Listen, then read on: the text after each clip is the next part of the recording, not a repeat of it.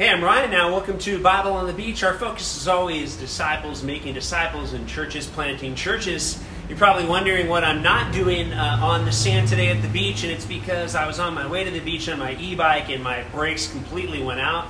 So I had to put my bike at the bike shop. For those of you who are familiar with San Clemente, I'm actually right where the 5 drops you off at Palo Alzado waiting for my bike to get repaired. I wanted to make sure I had a chance for us to get into God's Word today. So I'm really excited. We're going to pick it up in Acts chapter 13, verse 13. Now, every time we come to God's Word, which we believe is His mouth where He speaks to us, we want to pray that God will give us the eyes to see what He wants us to see, the ears to hear what He wants us to hear, and the heart to feel how He wants us to feel today so that we can be His hands and feet everywhere we go in the world, because we want to see as many people become a part of God's family as possible in every space and in every place where we find ourselves. So in that spirit, let's get right into it today. Acts chapter 13, verse 13 says that Paul and his companions sailed from Cyprus, the port of Paphos, to Perga in southern Turkey. So they're on there, they continue their journey, just like God had them on a journey. He has us on a journey. Now John left them there and returned to Jerusalem as they journeyed on to the city of Antioch. Now, on the Sabbath, they went into the synagogue and took their seats, so they go to meet the people where they are. You know, God always tries to meet people where they are, both you and myself. This is the strategy of God. He always goes to where the people are. He doesn't wait for the people to come to Him. They're very simple things you can understand in Scripture if you just have a set of fresh eyes to look at it. So they're going where the people are. After the reading of the scrolls, the book of Moses and the prophets, the leader of the meeting sent Paul and Barnabas a message saying, "Brothers, do we have a word of encouragement to share with us? If so, please feel free to give it." So it was their tradition to take portions of the Old Testament, to read it, to reflect on it, and to talk about it. So Paul, of course, takes this opportunity to then share what was in his heart. Paul stood up in motion that he had something to say, and he said, "Listen, all of you Jews and non-Jews who worship God, the God of Israel divinely chose us to be His people while they were enslaved in Egypt." And so what Paul's going to do here is he's going to build some commonality. He's going to draw upon all of their understandings of the Old Testament. He's going to give a little bit of a review here. I'm just going to read it to you. And then he's going to use this foundation of the things that they have in common to talk about the Lord. That's what smart, wise people do. They build a foundation of commonality, and then they use that as an opportunity to share what God is doing in their life. This is exactly what Paul does. He says, for nearly 40 years, he nourished them in the wilderness. Everybody that was there would have understood that he was talking about this is the time that they had spent wandering around in Egypt in the wilderness. He was the one who destroyed the 7 nations inhabiting Canaan, afterward gave the land to his people as inheritance. This took about 450 years. Now, in one paragraph, Paul covers 450 years of history for God's people. He says, then God raised up deliverers from the people until the time of the prophet Samuel. So He raised up kings. The people craved for a king. God gave them one from the tribe of Benjamin, Saul, the son of Kish, who ruled for 40 years. After removing him, God raised up David to be king. For God said to him, I have found a man in David, son of Jesse, a man whose heart always pursues my heart and will accomplish all that I destined him to do. So David is viewed as sort of the apex leader of the Old Testament, because he had the looks and he had the pedigree and etc. But David had the heart that God was after. Let me ask you a question. Do you have the heart that God is after? God is after our heart to be aligned with His heart. The quickest way to get into God's will is to say, God, what's on your heart? Show me what's on your heart so that I can align my heart with your heart. That's the heart of following Jesus. Now, from David's lineage, God brought forth a Savior, just as He promised. Now, pick it up in verse 24. So, before Jesus appeared, John preached the message of baptism of repentance. John was about to finish his mission, and he said repeatedly, if you think I'm the one to come, you're mistaken. He will come after me. I don't even deserve to stoop down and untie his sandals. So if anyone who's read the Gospel of John, this is John's account of his own life. He sort of writes his version of what happens, and he's, of course, chronicling the life of John the Baptist. John the Baptist, of course, says, look, I'm not the person that you're supposed to follow. And so what they would tend to do is, because they had so many heroes in the Old Testament, they were looking for heroes today. And John the Baptist, of course, was a hero, and they always get heroes confused. Don't get heroes confused with saviors. We make that mistake today. Heroes are not saviors. Only one Savior, Jesus. He says, fellow Jews, Abraham's descendants, and those among you who worship and reverence God.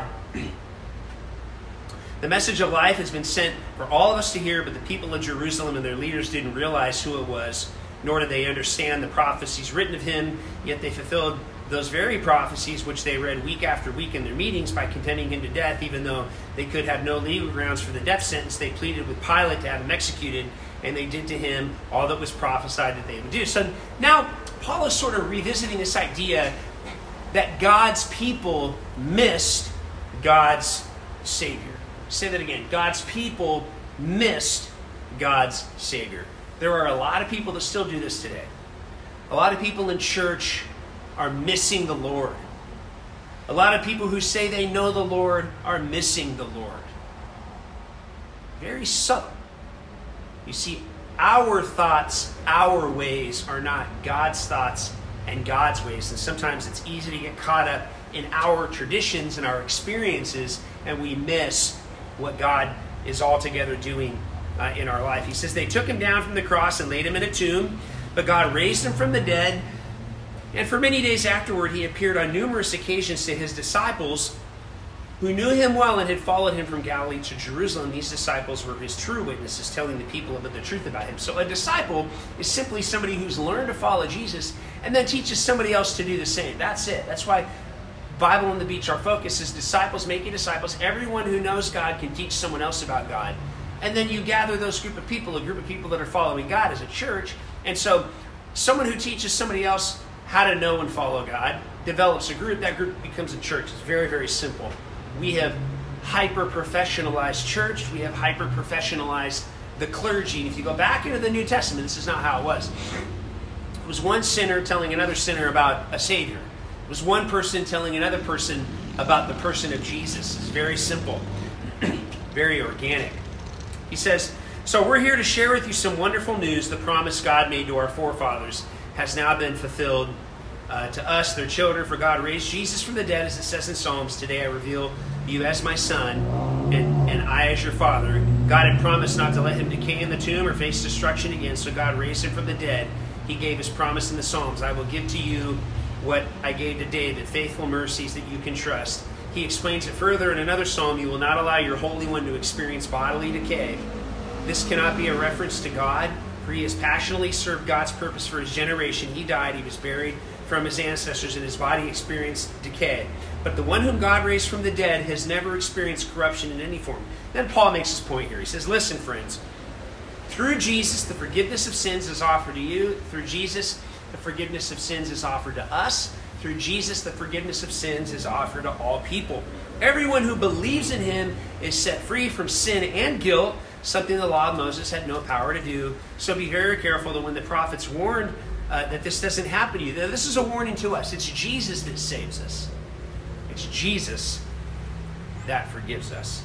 The Old Testament says, be amazed, you scoffers, for in the day I will do something so great that when I perform mighty deeds among you, you won't even believe that it was I who did it. You see, God is capable of doing what we believe is incapable. God is able to do in and through us what we could never ask or imagine. So Paul and Barnabas started a lead that people pleaded with them to share more about these things. You see, when God's hand is really on you, people want to hear more of what you have to say, not less of what you have to say. Now, the following week, nearly everyone in the city gathered to hear the word of God. The leaders saw the size of the crowds. They were jealous. Jealousy filled their hearts, and they rose up to oppose what Paul was teaching. So here's the deal. When God's hand is on you, and then there's a lot of fruit, there will always be jealousy, there will always be slander, there will always be persecution. It's just kind of the cost of following Jesus, making disciples, and planting churches. This always happens. So relax. If you're getting slandered, relax. If you're getting persecuted, relax. If you're having people come up against you, relax. This is how it's always been. Relax, calm down, you don't respond, you pray, You stay focused on the task at hand. This is what God's telling us to do. So Paul and Barnabas, they didn't back down. This is a test. It's always a test when you get criticized and slandered and you have opposition. It's always a test. They passed it. Paul and Barnabas, verse 46, they did not back down. They were filled with courage. They boldly replied. In fact, I want to pray for you right now. God, give everyone listening to this the courage and the boldness to keep doing what you've asked them to do in Jesus' name, and never to back down. No, not never, in the name of Jesus. He says, but seeing this message, they refuse to embrace eternal life. We will focus instead on the nations and offer it to them. You see, sometimes people who reject God, they don't want to follow God. That's fine. Just keep going. Just keep going. Jesus said you're going to be my witnesses in Jerusalem, Judea, Samaria, the utter ends of the earth. When you're opposed, when you're criticized, when you're slandered, no problem. Keep going. Keep going. God will go with you as you follow him. And they said, here's the deal. We're going to keep going. In fact, we're going to go to all the nations. We're going to go to all the nations. It's one of the commitments I've made. We're going to make disciples and plant churches in every country that will have us. We're going to say yes to God ahead of time. And we're going to take the Great Commission literally, and we're going to go for it. God's going to help us. He says, I've destined you to become a beacon light for the nations and to release salvation to the ends of the earth. This is God's plan for you, and it's God's plan for me if you'll accept it. It's not how big you are, it's how big God is. Our faith is in him 100%. He says, when the non-Jewish people in the crowd heard these words, they were thrilled and they honored the word of the Lord. All who believe were destined to experience eternal life received the message. God's words spread like wildfire throughout the region. Nothing can stop the genuine work of God. The genuine work of God will always produce the rapid multiplication of indigenous, locally led churches in every space and every place. You cannot stop what God wants to do in us and through us when we're yielded to him. The Jewish leaders stirred up a violent mob against Paul and Barnabas, including many prominent and wealthy people of the city. They persecuted them. They ran them out of town. You'll have people try to run you out of town. It's okay. The people can do that, but God will still be for you. As they left, they shook off the dust of their feet as a sign of protest against them, and they went on to the city of Iconium. They left the new converts in Antioch overflowing with the joy of the Holy Spirit. New people who come to the Lord are always filled with the joy of the Holy Spirit. There's a lot in here. I love to teach this to you. I hope you get something out of it every single day. You know, if God is teaching you and blessing you through Bible on the Beach, would you do me a favor and just text or tell someone, and they can join along and they can have God encourage them and speak to them every single day through Bible on the Beach. Thank you so much for watching. Until next time, have an awesome day.